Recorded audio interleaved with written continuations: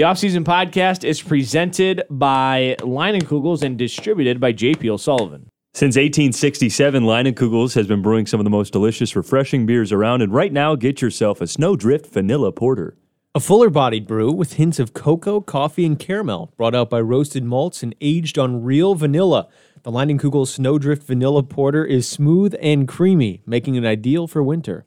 So raise one to winter with Leinenkugels. Welcome to the Liney side. I wasn't sure if we were going to get through that. Glad we made it there. That's Jacob Leinenkugel, Brewing Company, Chippewa Falls, Wisconsin. Please enjoy your Lineys responsibly.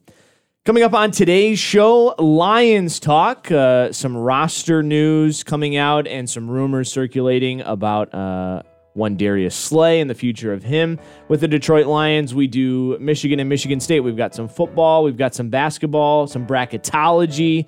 John Beilein is out in Cleveland as the Cavs head coach, and then plenty to get you in quick hits as well. So without further ado, this week's episode of the Offseason Podcast. ESPN 100.9 FM presents the Off-Season Podcast. Recorded every week inside the ESPN 100.9 FM studios, high atop Dow Diamond. Subscribe to the show on iTunes, SoundCloud, or at ESPN1009.com.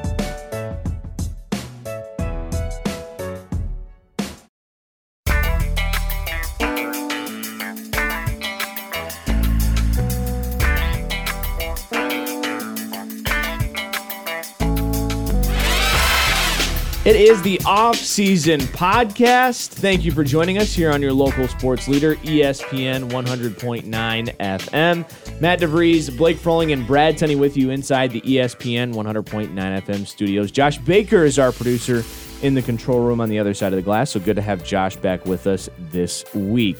You can follow the show on ESPN1009.com, the new look ESPN1009.com.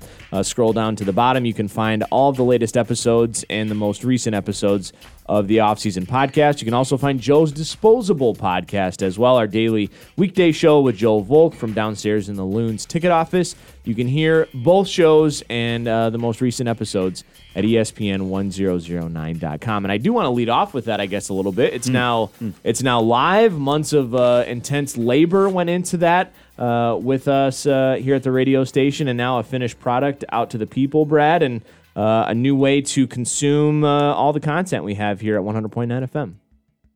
That's right.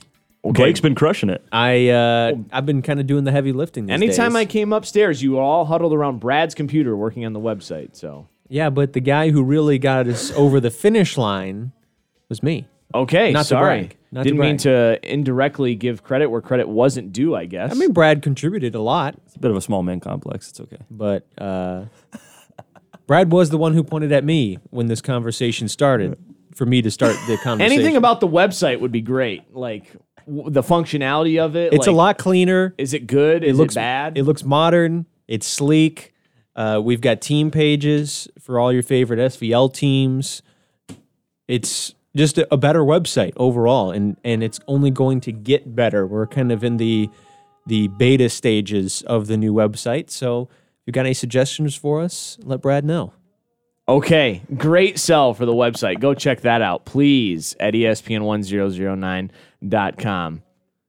We lead off with the Lions. Snacks Harrison released. Mike Daniels and Ashawn Robinson are free agents as well. And I guess we'll start there. The Lions not bringing back Snacks after what was looked at by many, Blake, when that trade went down, as a really shrewd move by the Lions front office, giving up a mid-round pick to bring in a guy like Snacks Harrison, a veteran defensive lineman from the New York Giants, and a chance to solidify an already strong group. And now you have Harrison and then the possibility of both Daniels and Robinson also leaving the Lions defensive line. How the mighty have fallen. Mm-hmm. And I really shouldn't say mighty, because that unit stunk. It never was together. The unit of Mike Daniels, Snacks Harrison, Ashawn Robinson, Deshaun Hand, and Trey Flowers never played a single game all together last year.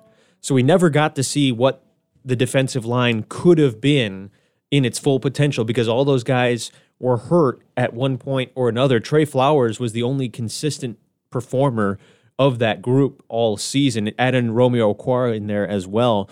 So it really is disappointing. And I don't know if you can place the blame on Bob Quinn or just bad luck that these guys can't stay healthy. I don't think it's poor roster building. I mean, you can't count on guys getting hurt or not, but this was supposed to be the best part of the entire team, offense or defense. And now we will never see that come to fruition. And now the defensive line might get even worse with all these guys leaving. Yeah, I think there's an element of worry as Lions fans when you see news like this. But at the end of the day, that unit wasn't great. Sure, it was injury riddled a little bit, but I tried to play that card all season long with you guys, and you guys weren't buying that. That Trey Flowers still wasn't producing, even though he was in the lineup for most of the season. And yes, Snacks was in and out of the lineup, but A'Shawn Robinson was thought of when he was drafted as this great addition from Alabama, a big-time college football player, and yet there's still not a lot of production coming from that group. And now you have a chance to restart, because if it was such a great unit, it wouldn't have mattered what the injuries were.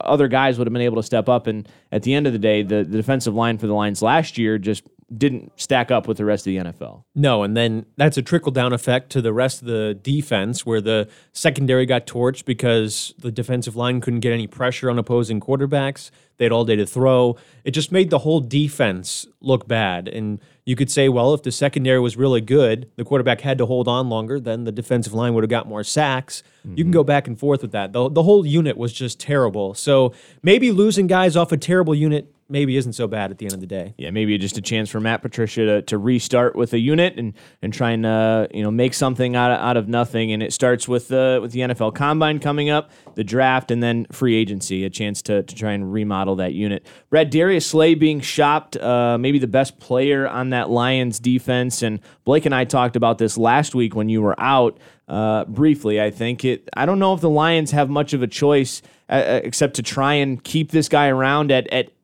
with anything that they need to do. Pay him whatever he wants, because if you lose Darius Slay, this defense goes from not great to potentially really bad, right? Yeah, 28th ranked defense last year, and you're losing all of the guys we just talked about potentially, A'Shawn Robinson and Mike Daniels too, even though, again, some of those guys were hurt, some of those guys played beneath what the expectation was or the standard that they had set for themselves earlier in their career. Slay is, I think, a top 5 corner in the NFL, just based on how good he's been in terms of longevity, and then just at his peak, I think you could say he's a top 5 cover corner in the NFL. And this is very similar to the situation the Lions got themselves into with Ndamukong Suh. And it's the same thing I brought up a couple of weeks ago in why they should draft Jeff Okudah with the 3rd overall pick and not entertain a lot of these draft scenarios that are being floated out there, because when they inevitably do not re-sign Darius Slay, not because they won't throw him enough money or because of their own wrongdoing, it's just, look, Darius Slay has been drafted by this franchise, has wasted some of his prime years with this franchise. He has spoken very frankly about his displeasure with this franchise over the years. I don't see any reason why he would sign on to another long-term deal for the rest of his prime. Mind you, this is the last big money contract he's probably going to receive. Why he would tie himself to a franchise that he has not been happy with for his entire career. And with saying that, I don't think it matters how much money the Lions throw at him. If I'm Darius Slay and I put myself in his shoes, I would rather play for $3-4 less million a year on a contender than to play for the Lions, unless he firmly believes they're a playoff and championship contender, which I just don't think is an expectation right now with the franchise. And again, you lose Darius Slay, and this turns into, a laughable rebuild on the defensive end from what we thought was going to be a top 10 unit going into next season. They finished in the bottom 5 or 6 last year, and now they're about to lose, in terms of name recognition and talent, 4 of their top 5 players on that side of the ball? That's nightmare scenario, and you really start to take into question the job that Bob Quinn has done, because he has been here long enough, and as a GM, your task is to build depth. Your task is to get high-level talent. And even if you lose high-level talent, there should be depth or young players there. And right now, there just isn't. There's no progress being made in the, 5 years that he's been in Detroit now? Like you said, there's been enough time where has the overall growth of the franchise been? It's been stagnant to dropping off the whole time he's been here. The Patriot way just doesn't work outside of New England. Well, and just explain to me the mindset of shopping Darius Slay. If last year you used your first-round pick at a tight end, saying to us that he could help us now, it was a win-now move, telling us that we're trading for Snacks Harrison, which I know did not cost a lot, but is a win-now move, doing all of these things that are win-now moves, the move to fire Jim Caldwell, get Matt Patricia, all of these moves to win now, and then Darius Slay being shopped is a play to win now?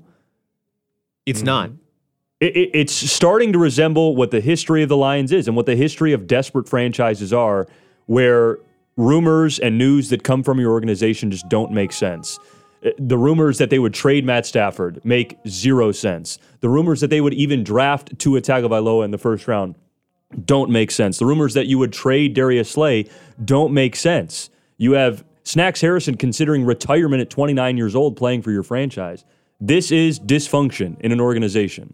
Well, and I think the goal of the Fords when they went out and got Bob Quinn 3 or 4 years ago was that they could avoid a situation like this where you go out and get a fresh mind outside of the organization that has not been involved with the Detroit Lions of old. Go and get someone that will bring in a new philosophy, and it hasn't worked. And so it is a put up or shut up year. You have to prove it on the field with Patricia and Quinn working together in tandem, building a roster. If it doesn't work this year, then really what are we doing here? Why are we wasting more years of the Detroit Lions middling in the non-playoff portion of the National Football League, especially when teams have been able to pull themselves out of mediocrity, a la the Jacksonville Jaguars, and come close to making a Super Bowl when they really had no business doing so out of nowhere. There are plenty of examples in the NFL recently in the last 5 or 10 years of teams that were at the bottom of the league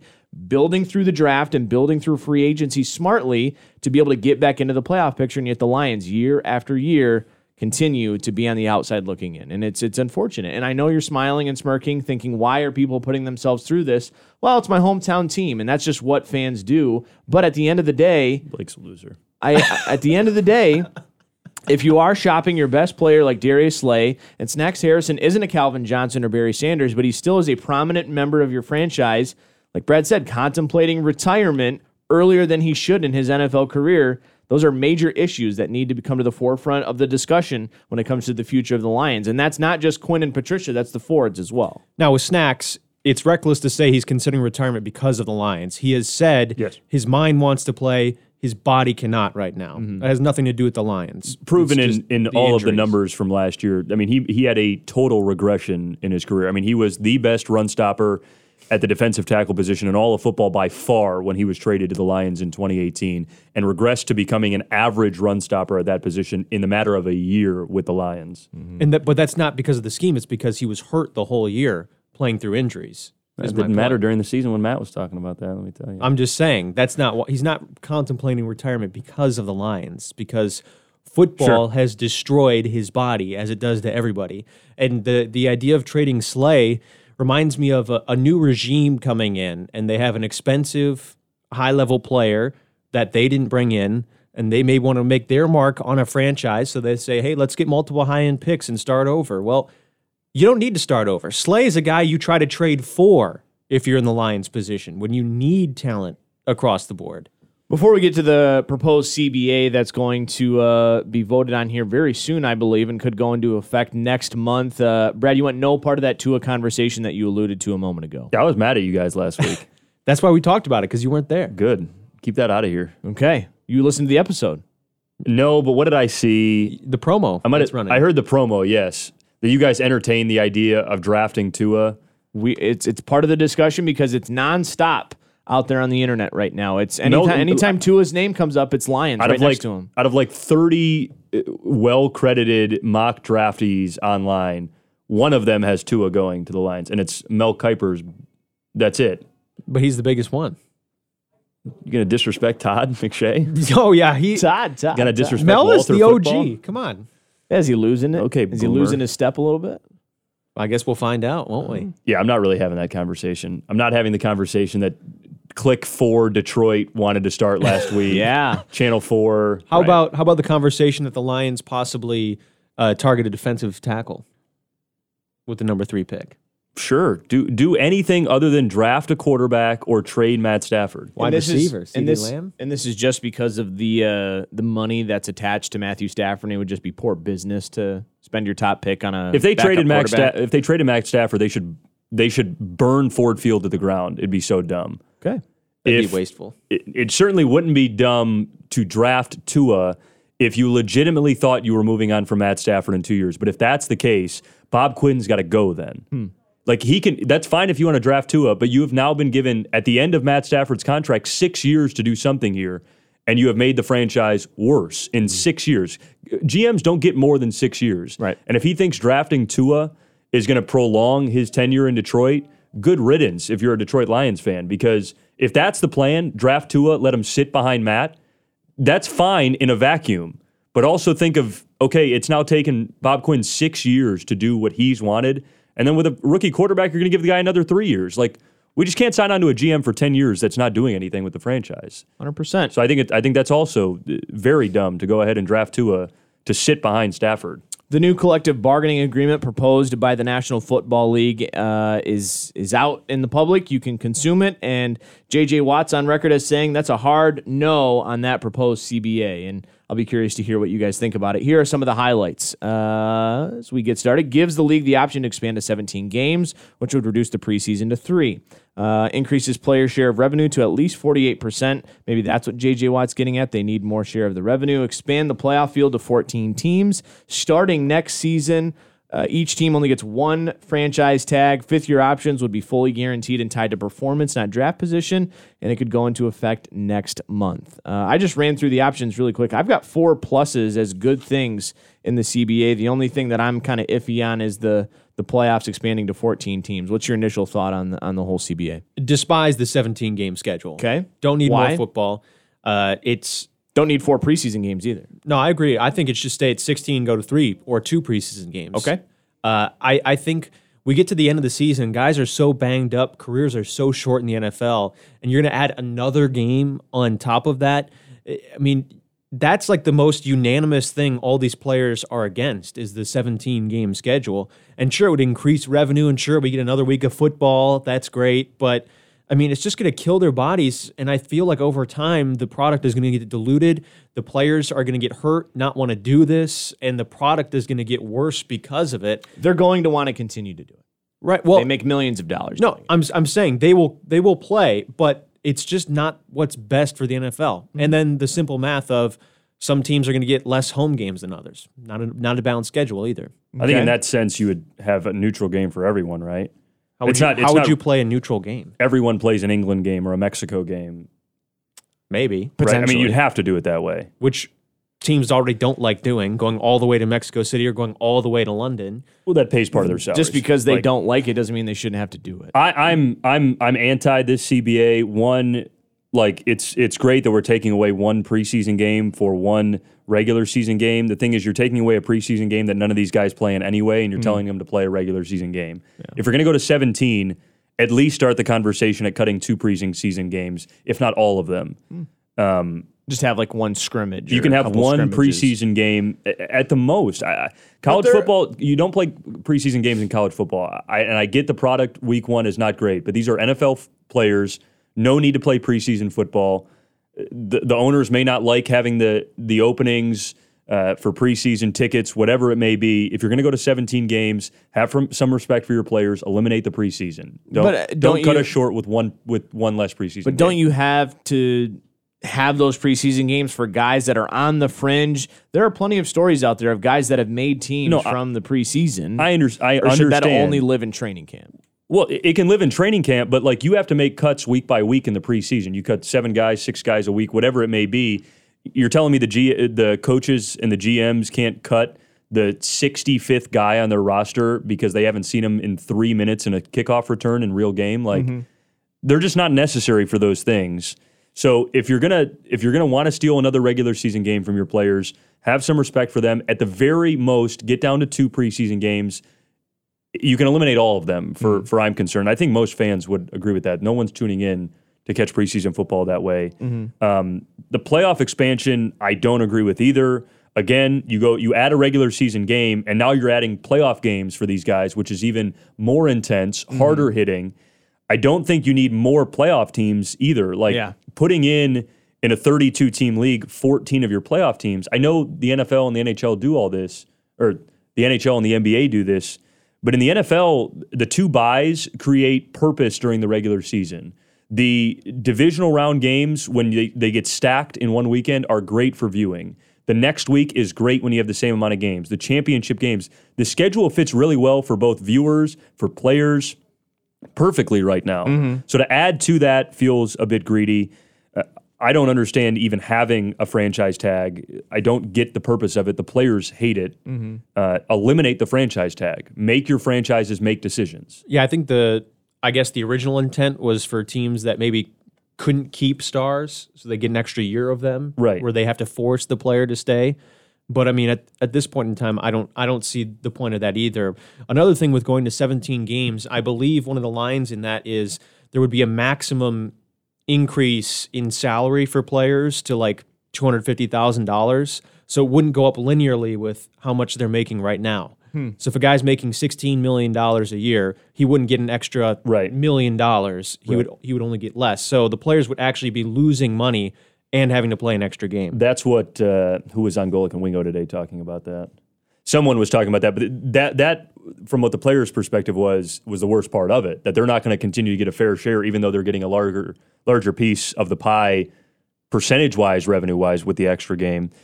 Franchise tag, get rid of them. The other leagues do this far better, where if you get stuck, you can tag players, but in a better way, to where you're not holding players hostage because you just don't want to commit to them. Let them test free agency. Fifth-year options, again, that's semantics for me. Yeah, those are my thoughts on all of them. There you go. This is not, in this current form, it won't pass. And the roster limits, too, are funny. So you're going to get 2 extra players on your practice squad if they go to 17 games, 2 extra players on your game squad, right? So you go from 53 to 55 on the overall roster, and then suited players given the week will be 46 or something like that. 5 to 47 or whatever it is. And, look, just let 55 guys dress every week. I don't understand. You're paying all of them anyway. Just allow every team to take all of their players in their franchise and put them on the sideline every week. Yeah. I don't understand the dress, not dress sort of thing. Active, inactive, yeah. Yeah. I guess just looking at it on face value, I don't mind an extra game as a fan and a viewer. If you're thinking of it for the betterment and the health of the players that you're watching, yes, another regular season game that means a lot more is going to be cumbersome and burdensome on them, but as a general fan, I'm going to be in favor of another week of real football that I can watch and consume that actually matters. So I mean, that is something that I do enjoy. I guess that's a hard sell for me. I guess the preseason is maybe more of the point of contention, but another week of real football is a good thing. So if I'm the players, I counter the 17 games, 3 preseason things. Just that alone with, okay, we go to 17 games, that's fine. Give us an extra bye week and eliminate the preseason. That's where we're starting. Yeah. So it's a 19-week season. You get to expand your calendar year if you're the NFL. Expand when you're a part of the conversation. 17 games in 19 weeks. We get 2 byes. We'll play the neutral site game. That's fine. But give us an extra bye to make up for it and eliminate the preseason. I just think the NFL has the perfect schedule right now of any sport. They captivate us the most. Their ratings week to week are always the highest. You can understand why the addition of a regular season game is so important. They want more. I know they want more. They're being greedy. Well, that's what business is. Why do you think it hasn't been changed in so long? Why do you think the playoff format hasn't been changed in 30 years? Because they figured it out. The regular season changed 40 years ago or whatever. It changed 40 years ago. In the mid-history of the NFL's existence. I think it's fine right now. There you go. Of course, I would watch a 17th game, and I would love it as a fan, but I just don't think it's what's best for the league. Well, if they're going to make a lot more money, it is the best thing for the league. It's very similar to the changes that are being proposed in the NBA. I mean, you just try to make the league better.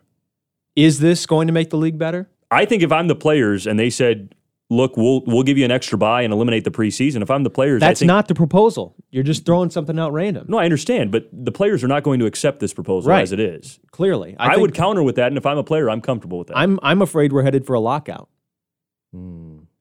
I don't think we're going to I don't think think in this that is going to be case, peaceful. I think in that case, the NFL is the first one to say, okay, we'll stick at 16. I wonder in today's world, in the day and age of media and the way news travels so fast, if you can even survive a lockout. I mean, the backlash that you would receive from the National Football League. Yes, the viewers are always going to come back the day you come back from that lockout, but I mean, you'd be totally fine.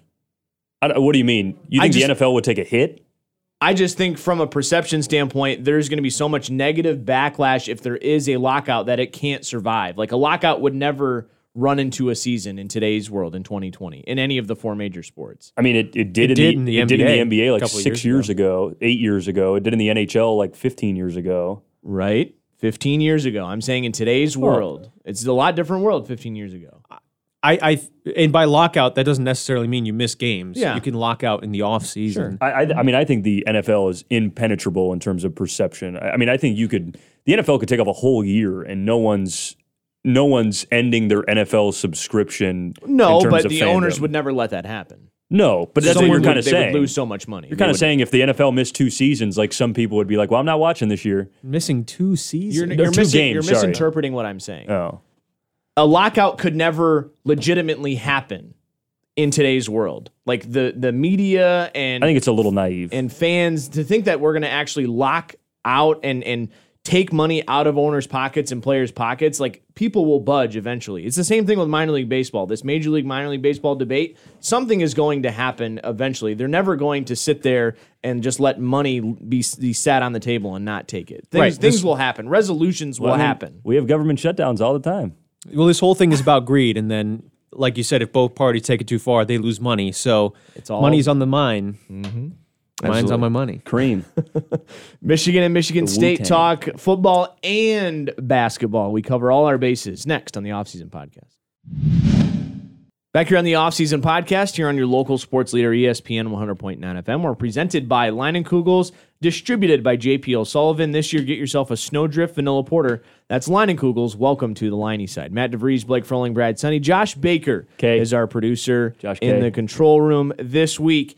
Where do you want to go first, Blake? A lot of different talking points with both Michigan and Michigan State. Football and basketball, both sides. Do we want to lead off with football and then wrap it up with basketball? Is that the way we want to go? Mel Tucker, first week and a half under his belt as a Michigan State head coach. Staff beginning to take shape, and you've got even the latest news with some of these hires coming in. Staff starting to take shape, and I think as far as Michigan State fans on Twitter are concerned, shaping up to be a really good support staff as far as recruiting and experience, ties to Michigan State. I think Mel Tucker is winning a lot of people over early with the hires he's making for his staff. Yeah, I think it's a fairly positive reviewed staff so far. I like how he brought Mike Tressel and Ron Burton back. I thought those were the two best assistant coaches that D'Antonio had on his staff. Certainly guys that were not part of the problem at Michigan State. Bringing Harlan Barnett back was big. He left for Florida State a couple of years ago. He was one of their best coordinators when he was at Michigan State, so I think that will be a big boost. A lot of these guys are from Colorado, which I get. Almost every coach brings from their old staff. That part worries me a little bit, especially on the offensive end, because Colorado is not exactly lighting up the Pac-12 last year. 83rd in total offense, 79th in rushing, 61st in passing, and 100th in scoring. And you bring back a lot of those offensive staffers to Michigan State. Now, most of those numbers are better than what Michigan State put up last year, but that wasn't necessarily the out-of-the-box, big name, big get acquisition offensively that I wanted to see. I wouldn't say a lot of the staff. He brought 2. Jay Johnson, offensive coordinator, and Chris Kabilovich from the offensive line. So you have a guy that's the offensive coordinator and the guy that's running your run game, which I think are two of the most important positions. So it's not, numbers-wise, it's not the whole staff, but I think in 2 key positions that I thought needed to be home runs for Michigan State. Now, we don't know what they're going to do at Michigan State. Different talent. But on paper, I'm kind of in a wait and see. You could argue that the Michigan State offense took a major dip recently just because they didn't have the talent. And you bring in recruiters like Courtney Hawkins, Ted Gilmore, and Harlan Barnett. Ron Burton, rumored to be a really good recruiter as well. That may just in itself do wonders to just have better recruiters out there to get better talent maybe Jay Johnson has the ability to be a good play caller. I'll agree with you. The Jay Johnson hire as offensive coordinator for Michigan State didn't rev my engine at all. Reading about Chris Kapilovich, the offensive line coach, sounds like he did a lot with a little, or a lot with what he had at Colorado. And then Courtney Hawkins brings in Michigan ties, the athletic director and football coach from Flint Beecher, a former player as well. I think that's a great move. By all accounts, out of Wisconsin and Madison, Ted Gilmore's a really good hire at tight ends for being a good recruiter as well. Harlan Barnett and Ron Burton were also known as really good recruiters as well during their time at Michigan State. So I think on the surface, a lot of positives.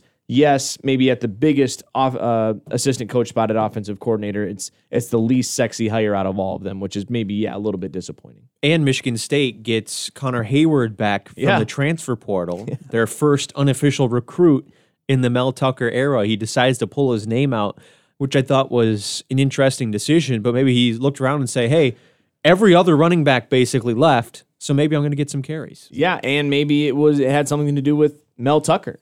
Maybe that's the first real sign from a current member, other than tweets that are being sent out by current and former players of, hey, Connor Hayward decided to come back because Mel Tucker wanted him back. That could be a very good sign. We shift gears to basketball, and Bradley, Michigan, and Michigan State not having the seasons many had hoped, both almost in double-digit losses and both out of the Big Ten title conversation. Your Penn State Nittany Lions still in that conversation, although didn't they lose a couple days ago to Illinois at home? Not a great loss by Penn State, but still a tough loss. Pat Chambers doing wonders in the Big Ten. In Happy Valley. They certainly are. We'll see how they do in the NCAA tournament. Haven't played there in a while. It's a different beast. Still second. All right, I said that blindly and then wanted to pull it up. Before you look it up, could you name one player on Penn State's team? No. Okay. Nice. That's what I thought. 4-game win streak for the Wolverines, though, Blake. First home loss for Rutgers this season. Tough to go to the rack and win, and Ken Pom still loves him. So you like Juwan Howard's first season, even though it started so high, it took a major dip in the middle, but still 17-9. I think a lot of Michigan fans would have taken that coming in with no expectations for Juwan Howard. Yeah, it has been a roller coaster. Yeah. A lot of that due to maybe a couple injuries, especially with Isaiah Livers, who is unfortunately hurt again. But like you said, you would take this record right now on the day that Juwan Howard was hired based on having no idea what kind of coach he was going to be. And they've got a tough schedule to finish the year at Purdue versus Wisconsin, at Ohio State. They get a win versus Nebraska, and then they go at Maryland. So I don't see this being a very hot finish for Michigan, and maybe there's going to be even lower expectations going into March. I think they are solidly a tournament team, and we mentioned the ceiling and floor for both teams last week. I will go out on the limb and guarantee that they win at least one tournament game. NCAA tournament? NCAA tournament. Blah, blah, blah, blah. I guarantee you, Michigan will win at least one NCAA tournament game. Okay, right. What makes you jump on that train?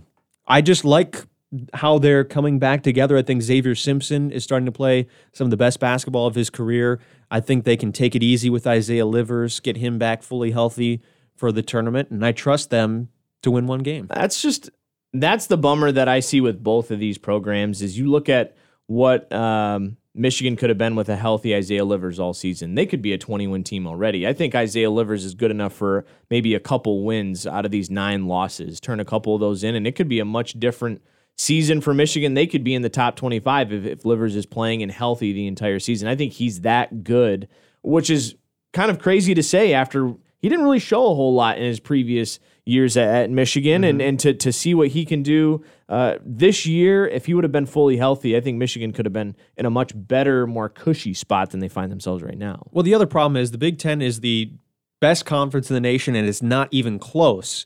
So you put Michigan in the Pac-12 or the Big 12 or the SEC, their record looks a lot better. That's why Ken Pom has them in the top 15 of the entire nation, even though they've been unranked for weeks, because their analytics, the advanced metrics say that they are a much better team. They're just beat up by how difficult their schedule is. They're ranked 13th in the nation, according to Ken Pom, with the 3rd toughest strength of schedule. And it's a similar story for Michigan State, where they've both been beaten down, just like every Big Ten team has been beaten down by their schedule pretty much. So I think this could be a year Big Ten finally has some sustained success in the tournament with more than just one team. Yeah, Michigan State beat Nebraska on Thursday, so they're now 18-9, 10-6 in the Big Ten. KenPom loves them as well. Top 10 team in the country, according to KenPom in the country. I just said that. 18th ranked offense, 13th ranked defense. The prediction for both Michigan and Michigan State is to finish this regular season 20-11. And I was having a conversation with my uncle, who's a Michigan State alum and big basketball fan. He said the same thing about Spartan basketball. Can you imagine this team with Josh Langford and Joey Hauser? If Joey Hauser gets his waiver approved, if Langford's healthy, and if the situation is maybe different around the program, and you get everyone all in from day one, I mean, it's just you play the what if game this time of year. It could have been completely different for Michigan State as well. Oh yeah, I mean that's a totally different team. That's probably right up there with Baylor and Kansas as the best in the nation because of just the shot making that Michigan State has lacked at key times this season. When you go back to the end of the Maryland game and you go back down late against Indiana and getting off to those slow starts on the road a lot could have been helped by a guy like Josh Langford or Joey Hauser getting you a bucket, because Cassius Winston can't just be tasked with carrying you in all difficult spots the entire season, because when he has faltered, sometimes there isn't anybody to pick him up. So you have those two guys. Sure, it's a completely different team.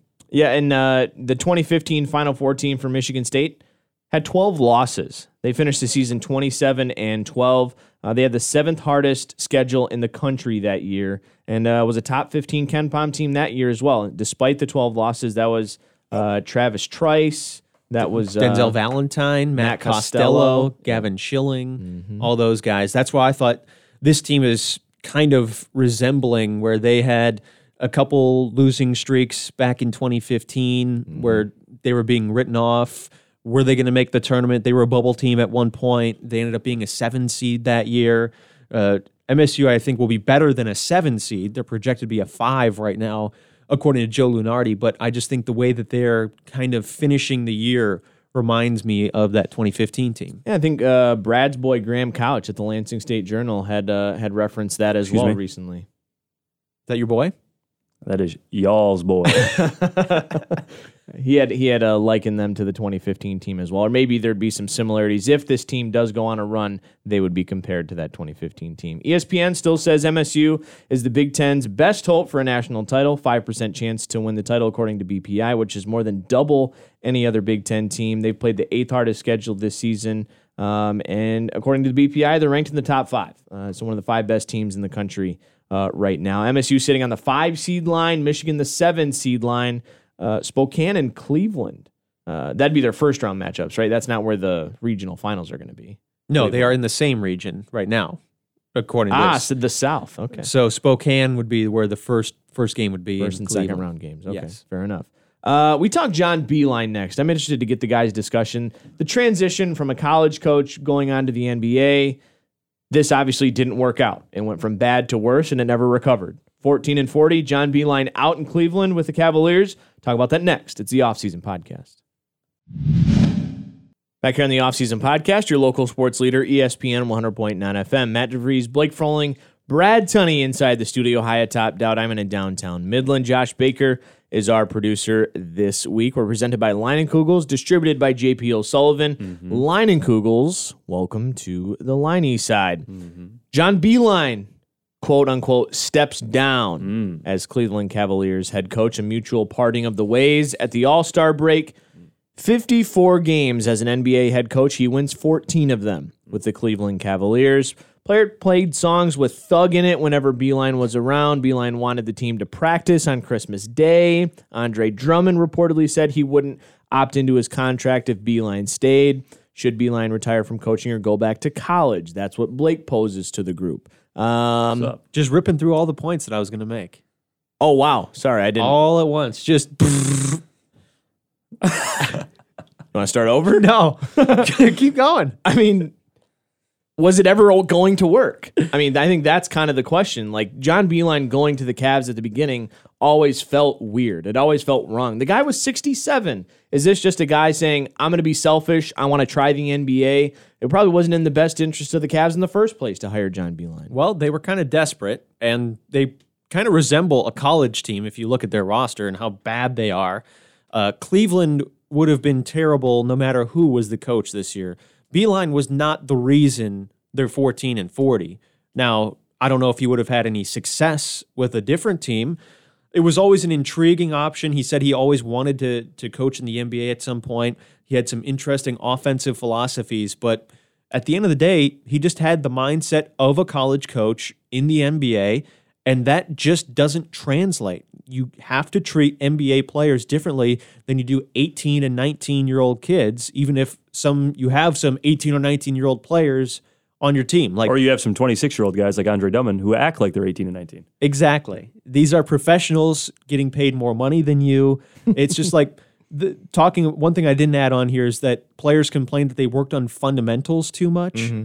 It's just like the way he ran the team was like a college, and NBA veterans just don't mesh well with that. Was John Beilein the right guy to bring in Cleveland for a rebuild, Brad? I mean, was that kind of the thought maybe of management with the Cavs?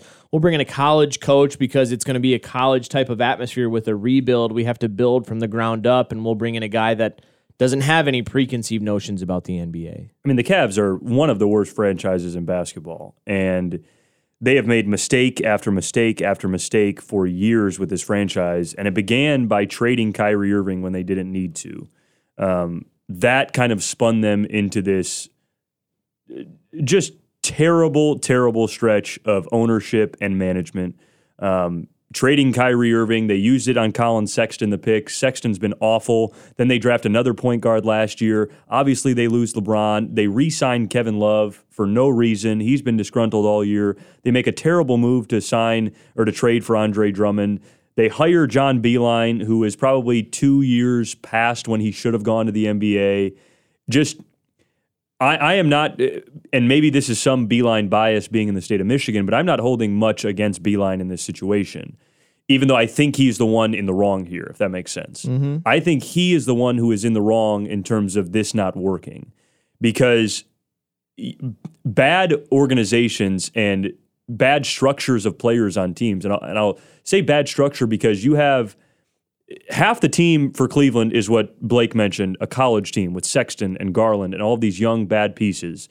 And then half the team is disgruntled veterans. Kevin Love, who verbally hated Beilein, would passive-aggressively destroy him in the media in Cleveland. Tristan Thompson, also a disgruntled veteran. So you have this mix of young players who constantly want the ball and a mix of disgruntled veterans who want the ball and also want to be traded or bought out. And you just have a terrible environment to begin with. And then you bring in John Beilein, who is trying to run this, as Blake mentioned, not like any other organization in the league. And it's just a terrible mix. I think Beilein should have gone to the NBA a year or two ago. Then he decides to take the Cavs job, which I thought was more of a mistake for him than it was for Cleveland. People in the league always talk about how half of good coaching is just about picking a good organization. And Beilein failed that. We got an F on that. Mm-hmm. I thought at points during this year, I would watch the Cavs and I'd be like, wow, these guys play hard. And like you could attest that a little bit to coaching. Like, wow, they play hard, and yes, the pieces don't fit, but at times they look okay. And because I would watch them to see what Beilein looked like on the sideline. And like at times they looked like a competent basketball team, and I'd given him some credit. And I think he failed in picking a correct organization to make the jump to. And it's unfortunate because he may never get another chance in the NBA, and he may not want another chance in the NBA, but this certainly could have worked for him in the league. He's a good enough basketball coach. We know he's a good enough mind. We saw that at Michigan. I don't think that's the problem. I don't think his basketball IQ was the reason this failed, because no, it's the makeup of the players. Again, that's why I don't blame him. I don't blame him entirely. I don't take away anything from his character or his legacy or anything like that. I blame him for picking the job, one, and for two, not being self-aware enough to make the adjustment. Yes. Brad Stevens was an example that Brian Windhorst used as a guy who came from college and had to educate himself thoroughly. I mean, lost sleep before he stepped onto the organization's floor because he knew it was going to be a huge adjustment, and he had to demand respect from players. I think Beilein expected respect, and when you're talking to guys like Sexton and Garland and these young players who are given the keys to the organization post-LeBron, and then you have disgruntled employees in Kevin Love and Tristan Thompson who wouldn't have been happy with Red Auerbach leading the team. Right. it's just a terrible, terrible situation. I genuinely feel bad for John Beilein. Well, yeah, 100%, Blake. And a couple things on that. I think you look back, Billy Donovan could have been another example as well. Leaving the college game, he just got the floor named after him at Florida. He was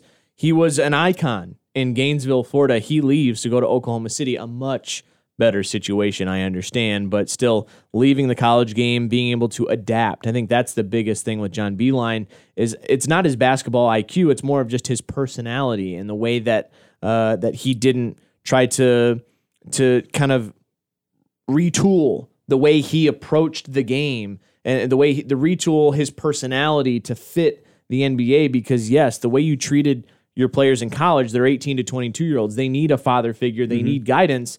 These are grown men and adults. They know how to live their lives, and they just want to be put in the best position to succeed on the floor. Now, if I'm a college team or a school right now that's thinking about making a move, I'm inquiring about Beilein right now because if he wants to come back, he is the best coach available, so to speak, in the free agency market in the college level if he wants to come back. His game translates perfectly to college. I think his mindset translates perfectly to that game, and he is just flat out the best option.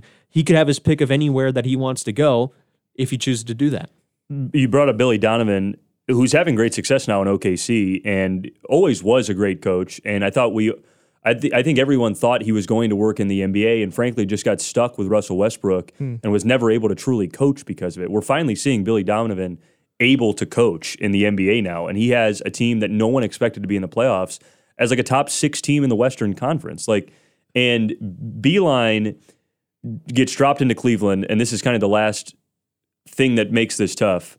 You have Kevin Love and Tristan Thompson, who are veterans that are good veterans, meaning they have been good in their career. Kevin Love has been an all-NBA player, and you land with a franchise like that, and Beilein says, we're going to do it our way because you guys suck. And like coaches say that all the time. When new coaches get to organizations and to try to demand respect, they say, look, the reason why you're making the former head coach pack up his whole family and move out of the city is because you guys were bad. That's why he was fired. You're going to listen to me now and we're going to change. And you can do that as a head coach, but then you have to win pretty quickly if there are veterans in the room. Yeah. Because otherwise Kevin Love goes, well, look, I've been in this league 10 plus years and I've won before and you're not doing it the right way. And immediately that creates a toxic environment. And Beilein, like, partly his fault, but again, in terms of his legacy, like, this is going to be a sentence very deep in the bio of John Beilein, and it should be. Right. And yeah, any coach would have failed in Cleveland. I don't think he really had much of a choice if he wanted to go to the NBA because of his age, quite frankly. Cleveland, you say he got an F for picking Cleveland, but it's not like 10 other franchises were going after John Beilein. But didn't he have like hard rumors in the last 2 years of getting Pistons. to the NBA? Yeah, he interviewed with the Pistons. That's right. Would the Pistons have? I mean, they would have been better than Cleveland, but like, well, apparently Andre Drummond, like you said, was like, "Yeah, I'm out." Well, Blake wrote it down. I just read it. Yeah, but the quote from Andre Drummond was, "Boy, yeah, what the hell's the Pistons coach name? Dwayne Casey. Dwayne Casey, Donovan Mitchell. Dwayne Casey doesn't belong in the NBA, but John Beilein is making him look like Phil Jackson. Which, yes. like, look, man, you're like the 50th best player in the NBA. Shut the hell up. Andre Drummond, you do not have like the clout to be saying these things. And this is the problem of when he was in Detroit, dumb media members and Twitter people feeding him as if he was a star player. Like, dude, you're like the 45th best player in the league. Shut up. You don't have a right to critique your coach. He is so frustrating. He is on the all-time starting 5, starting center for most disliked Brad Tunney NBA player of all time. He is such a loser. Now, if I were the Cavs, I would just be like, oh, you're going to opt out if we keep Beilein? Let's sign him to an extension. Keep him. Like, Extend keeping him. Beilein. And then he'll re-sign in Detroit, and Brad is nowhere to be seen for a week. And then you burn LCA to the ground. You'd have two lost arenas between that and Ford Field. Last note, you mentioned Russ Westbrook and Billy Donovan. Then you could probably say the same thing maybe about Brad Stevens and Kyrie Irving. Are you now starting to see what? Yeah, but they were good. They were good. I know, but yeah, I mean, you're starting to see now without the freedom of what he can do. Locker room cancer in Kyrie Irving and just a weird dude. Yeah. They're better than they were last year, and talent wise, they're not much better. I mean, that's about all of their individual talent succeeding without Kyrie there. I mean, Jason Tatum looks like a completely different human being than what he did next to Kyrie last year. I don't want to fuel the NBA Let's go dumpster fire here, but I do want to ask one more thing. You mentioned Kyrie Irving, and it just dawns on me that him and Kevin Durant are in Brooklyn, and they're going to play together next year. Like, is this a real thing? Are they going? I mean, they'll by default they will play together. They will make the playoffs most likely, right? They could be one of the best 8 teams in the East. But is it going to work in Brooklyn with them two together? Well, I think I remember talking on this podcast when free agency went down last year. Maybe probably your favorite episode we've ever done, and stating that the Nets will win 0 titles with those two on the team, and it has nothing to do with them individually or whatever it may be, but like, look, Kyrie is constantly hurt and is a locker room cancer and is just a weird dude and is not as good as he thinks he is, which is bad to have in the NBA, bad self-awareness. Kevin Durant is coming off an Achilles injury. They gave too much money to DeAndre Jordan. They've been a bad franchise for a decade. It's just not going to work there, and it sucks because next year they're both going to be healthy, and Kyrie's going to want to miss 20 games just to rest, and KD's going to miss 20 games to rest. They're going to be like the 4 seed, and then okay.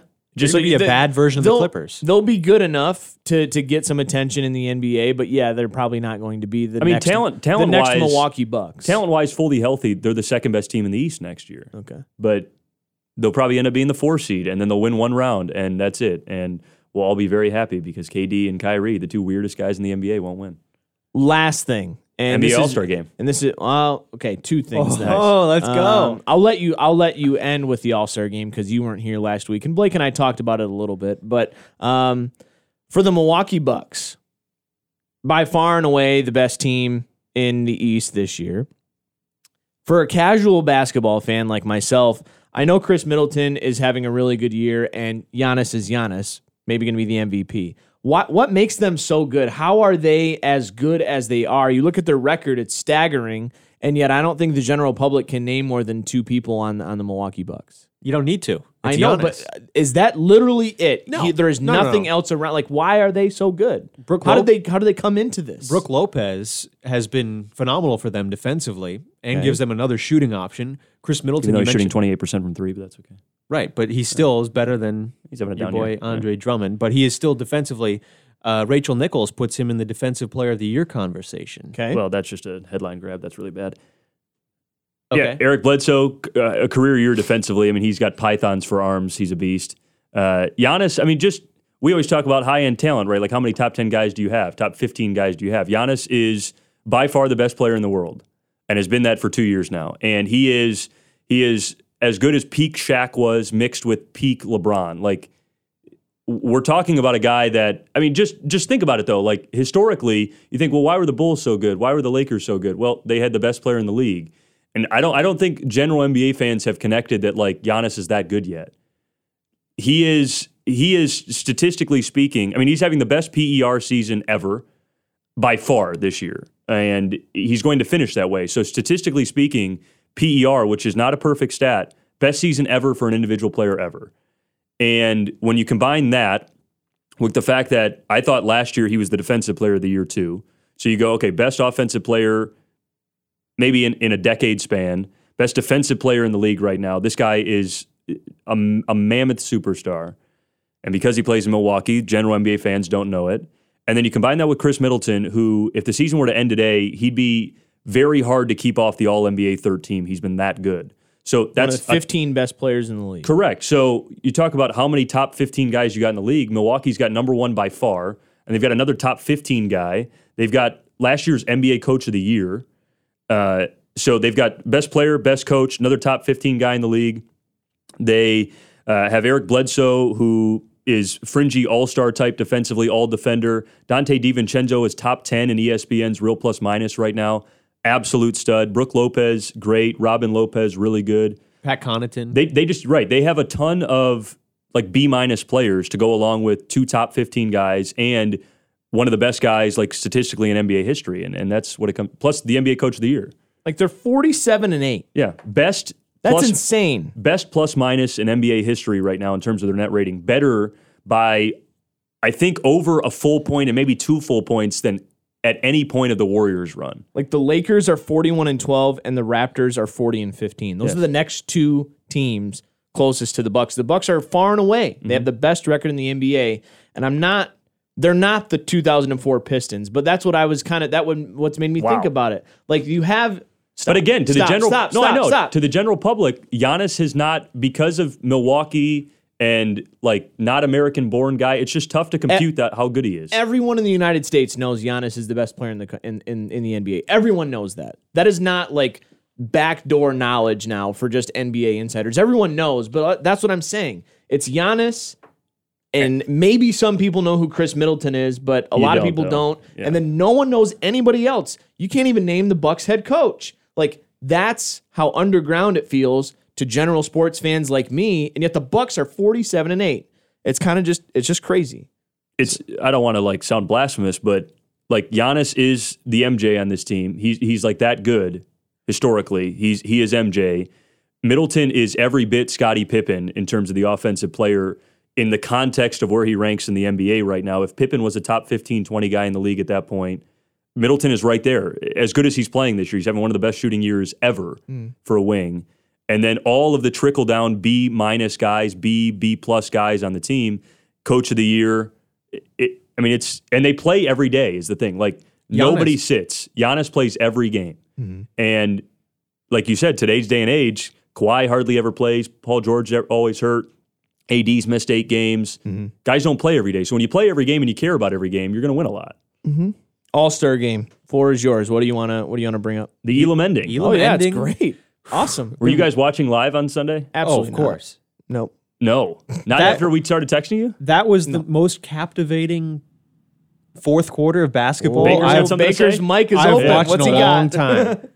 I watched it live. There you go. That's great. What do you got for us? Were you in your jollies? No, I wasn't. It was actually really good. They played defensively for the first time in ever? Yeah. I thought it was by far the best All-Star game of our lives. Maybe ever, based on some of the things that I've listened to. Just like you don't get an environment like that, even in the NBA Finals, even in the Olympics. Like the Olympics is the only thing close. And even in the Olympics, you've got the USA against another team who maybe has one NBA Hall of Famer on it. You don't have this game where there are like 7 Hall of Famers on the floor, pretty much in their prime, playing 110% with screaming underprivileged kids waiting for $300,000 10 feet from the court with no timeouts, or no commercials, which was outstanding by TNT, and playing to a target score.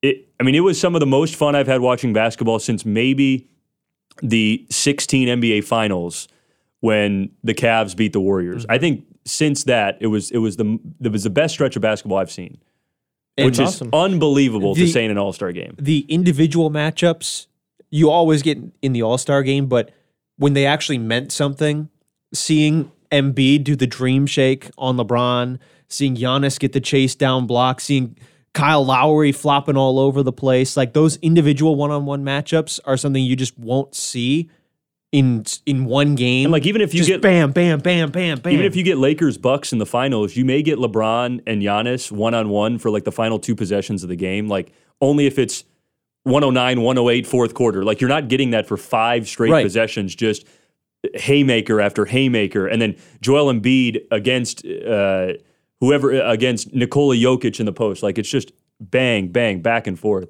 Elam ending was great. And so the Elam ending comes from Nick Elam, who's a professor at Ball State.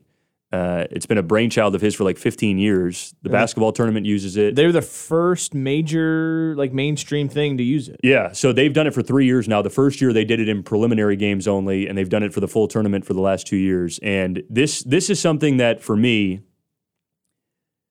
I know all of these progressive ideas are coming through to the NBA midseason tournament. Do we have a tournament play-in to get to the playoffs? Do we do all these different things? I think the Elam ending makes the most sense. And to do it in the regular season, do it in playoff, like change the way we play basketball like pretty soon. Wow. I think it's that good, and there are few holes in this. Like this guy has thought through every disadvantage to having this compared to the current system. And even down to the point where, like, look, if you play the Elam ending, you miss out on buzzer beaters, which is like a huge high for an NBA game. You miss out on buzzer beaters. And it's like, Yeah, okay, but like you get a buzzer beater every night then. There's just no buzzer. Right. Which, okay, you take that trade-off. I think it's spectacular. I think the G League needs to adopt it next year. They've already done some of these things. That's a good idea. What do we hate about the NBA, though? Like free throws down the stretch. And statistically, fouling down the stretch. If you're the team behind in the final 2 minutes or whatever it may be, statistically, that team only comes back like 1.7% of the time in NBA games. It's dumb. It's a waste of time. And if it's a blowout at that point and you get the Elam ending, these blowout games end a lot quicker. Yeah, I think it's great. And the biggest argument that I've heard for this was, look, if James Naismith 70 years ago was just like, hey, we're going to play basketball to a target score in the fourth quarter. Like, it's going to be a 100-95, and we're going to play to 125 at the end of the game. There's going to be no clock in the fourth. We're going to prevent fouling down the stretch. That's it. Like, that's just how we're going to play. It's going to make sure that you keep game flow the entire time. Basketball will not change in the fourth quarter. And if we had played that way from 1940 on to now, and then we were all of a sudden like, let's add a clock. Like, let's add a clock. Be like, no, that's weird. Because we would have played like we have for 50 years with this target score, which makes total sense. What do you do on the playground? You play to a target score. Yeah, that was another thing. It brought you back to like the playground, up to 11 kind of thing. And that's seeing the best of the best do that is something that we've never seen before. We spent a lot of time on the NBA. But what do you think of it, though? Do you like the ending? Casual NBA fan? Yes, I like it. I remember liking it when I saw some things with the basketball tournament over the summer. I think it's very cool.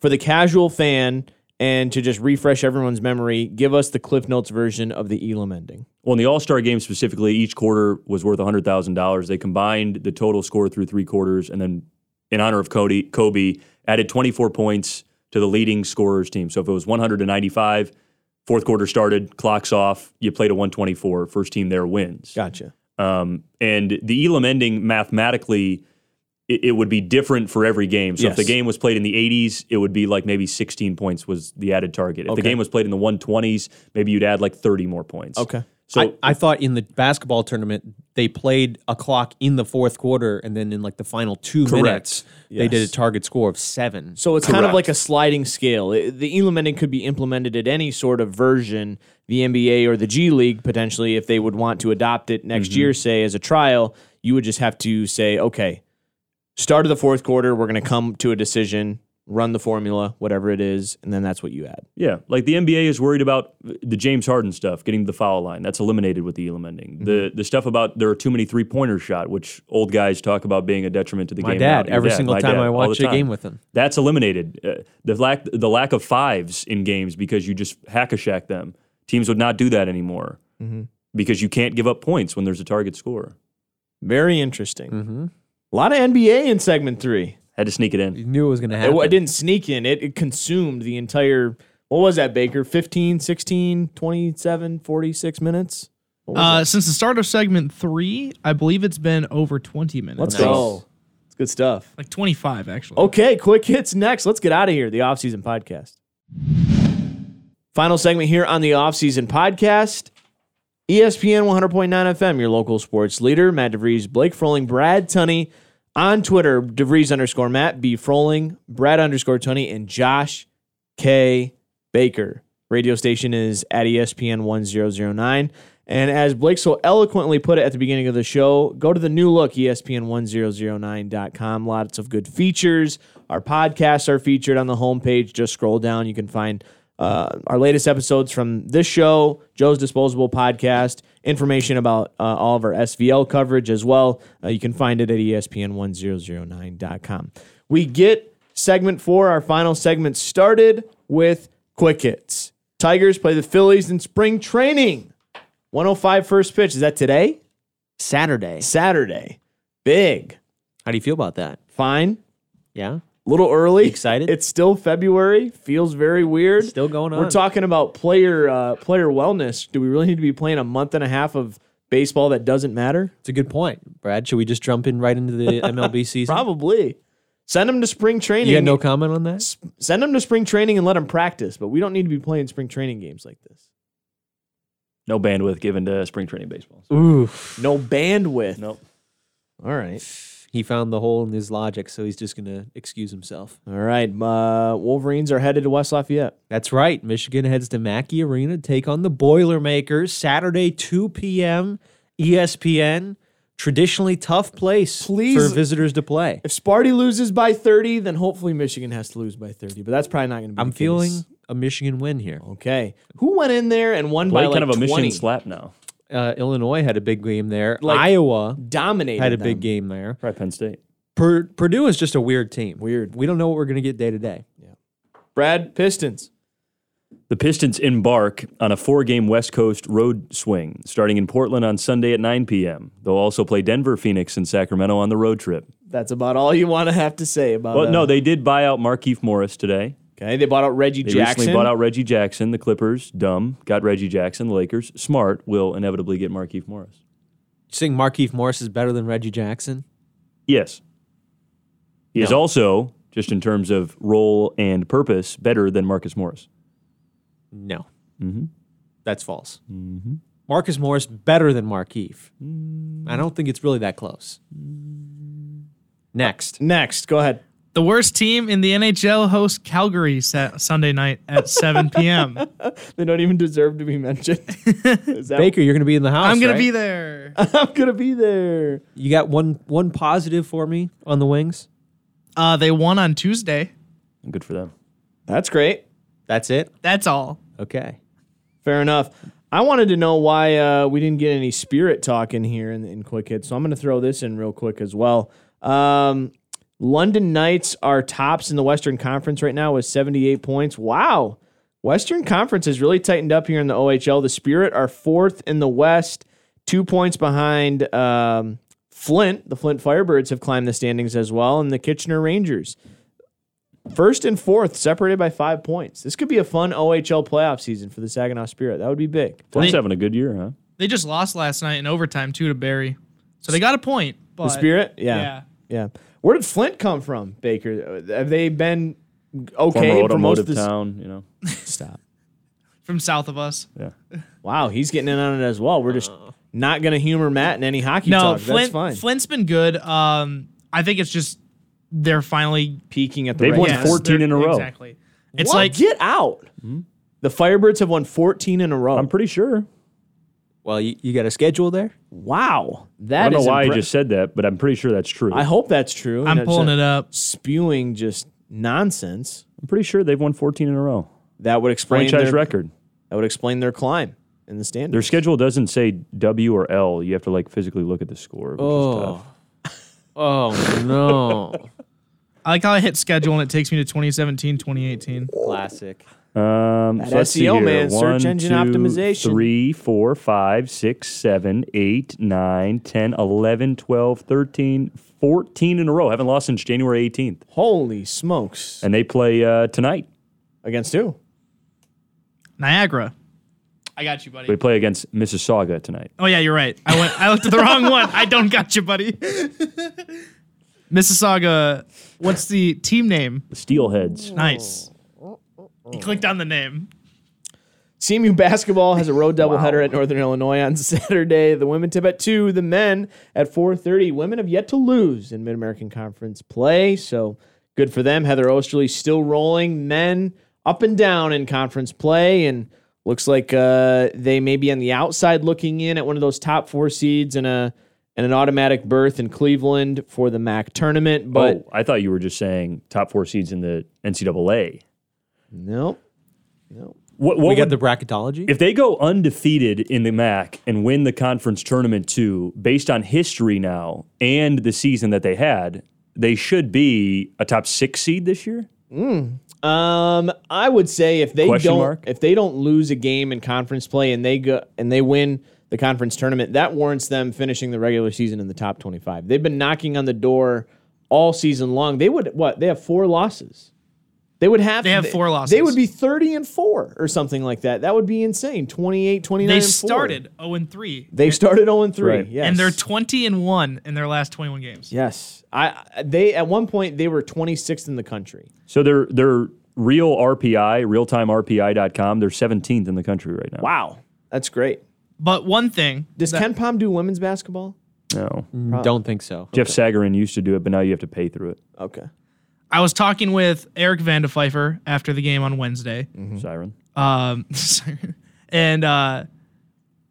we were talking after the win. Obviously, yes, they're undefeated, but they haven't been able to just dominate opponents from what it looks like to us. They absolutely have not. They have played a lot of close games. It doesn't matter if they're at the top end of the conference, Baker, or the bottom. They've played close games throughout. They've been playing with fire, and Heather Osterly said as much when I spoke with her recently. She said, we're not making it easy on ourselves, but at the end of the day, win's a win, and it doesn't matter. So that's all that matters. Wins instead of losses, still undefeated.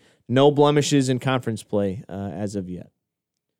Coming up on the radio station this week, and we'll get out of here. Northwood and Ashland, 1-3. Brad Tunney, what's the latest? Regular season winding down. On the radio tomorrow, the Northwood women, big win Thursday against, who'd they play last night? Wayne State. Sorry. Wow, that was a tough one.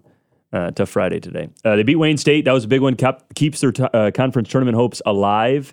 Ashland, number 2 team in the country. They have not lost this year, 25 straight wins. So even a loss to them, though, and if they beat SVSU next week, they could still sneak in as the 8th seed. That's the hope. The Northwood men lost, very disappointing loss on Thursday to Wayne State. They now need 1 win in their final 2 games. Ashland has won 8 of 9 on the men's side, and then they play SVSU next week, who beat them at their home gym already. Rivalry game 2, SVSU, same record, so they'll be desperate as well. And in could easily win both, could easily lose both. They need a split, at least. One of the weirdest games I've ever seen in person was that first matchup in December. Lowest scoring game in Northwood men's basketball history. Overtime, and it finished in the 40s, right? Or it was like 54-49 or something. What? It was like weird. 42 all at the end of regular, 44 all regular. Very strange. But big week coming up for Northwood men's and women's basketball. Pistons on the air on 100.9 FM in Portland, 9 p.m. No on Dame Sunday Lillard, I don't think, for night. that one. It's tough. Tune in and listen for Derek Walton Jr. signed to a 10-day with the Pistons. Northwood Coaches Show and Tom Mizzo on Monday. Sparty and Iowa take the air on Tuesday, 7 p.m. Northwood SVSU, like Brad mentioned, Thursday night. That's a big You coming? week. Possibly. Those are the games that I like to come to. Northwood Lakeland? SVSU. I'm a maybe. If Blake goes, I'll go. 6 and 8 p.m. out at the Ryder Center on the campus of Saginaw Valley State. And one last note I do want to sneak in. Next Friday, the SVL Championships will be at Bay City Western. 5:30 and 7. Do we know who's playing in those games yet, or still to be determined? Who's We'll know tonight represent? by the time this airs. Technically, yes. Well, at the time people are listening to this, we will know. Okay.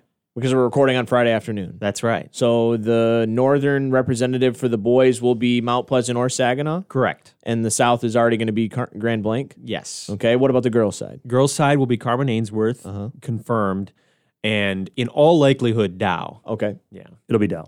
All right. it'll be Dow. But the last SVL note I do want to make is someone made their last appearance on a broadcast for us tonight, Dan Satkowski. Who? Ski has been a Local legend. that is only half of it, it seems like. Every gym, not just gym, everywhere I go Establishment. with Ski that has people in it, he knows someone. Humans. Any city we go to within our SVL coverage, he has known someone, which I think shows kind of the impact that he has had over his 30-plus years in the area as an athletic director, football coach, baseball coach, teacher, anything he has done. He's just been such a great person. Everybody loves him. Everybody's got a smile for him. When you're just known by something like Ski, again, it shows how well-liked you are, so we're going to really miss him on the station. Yeah, I think my goal next week is Fat Tuesday as well. He promised us that he would bring Punchkis in on Tuesday. I want to try and get him up here at the studio, and we'll have a segment with Ski on next week's show. Okay. Kind of a little send-off for him. Maybe talk to him about some of his favorite moments when he was at the High for a long time. But maybe some of his favorite moments working with us in different capacities here at 100.9 FM. But he's kind of like, I guess this is unofficial retirement from the Great Lakes Bay region. He's packing up. The house is sold, and him and his wife are going down to South Carolina, just outside of Augusta, to be closer to his grandson. His son. Yeah, his son, but I think he would say he'd like to be down there by his grandson down there in Greater Augusta, Georgia. So hopefully we can talk to Ski next week one last time before he hits the road south. So Baker, thanks for being with us today. Appreciate it as always. Thank you. Thank you, gentlemen. And until we talk to you next time, for Blake, Brad, and Baker, I'm Matt. This has been the Offseason Podcast.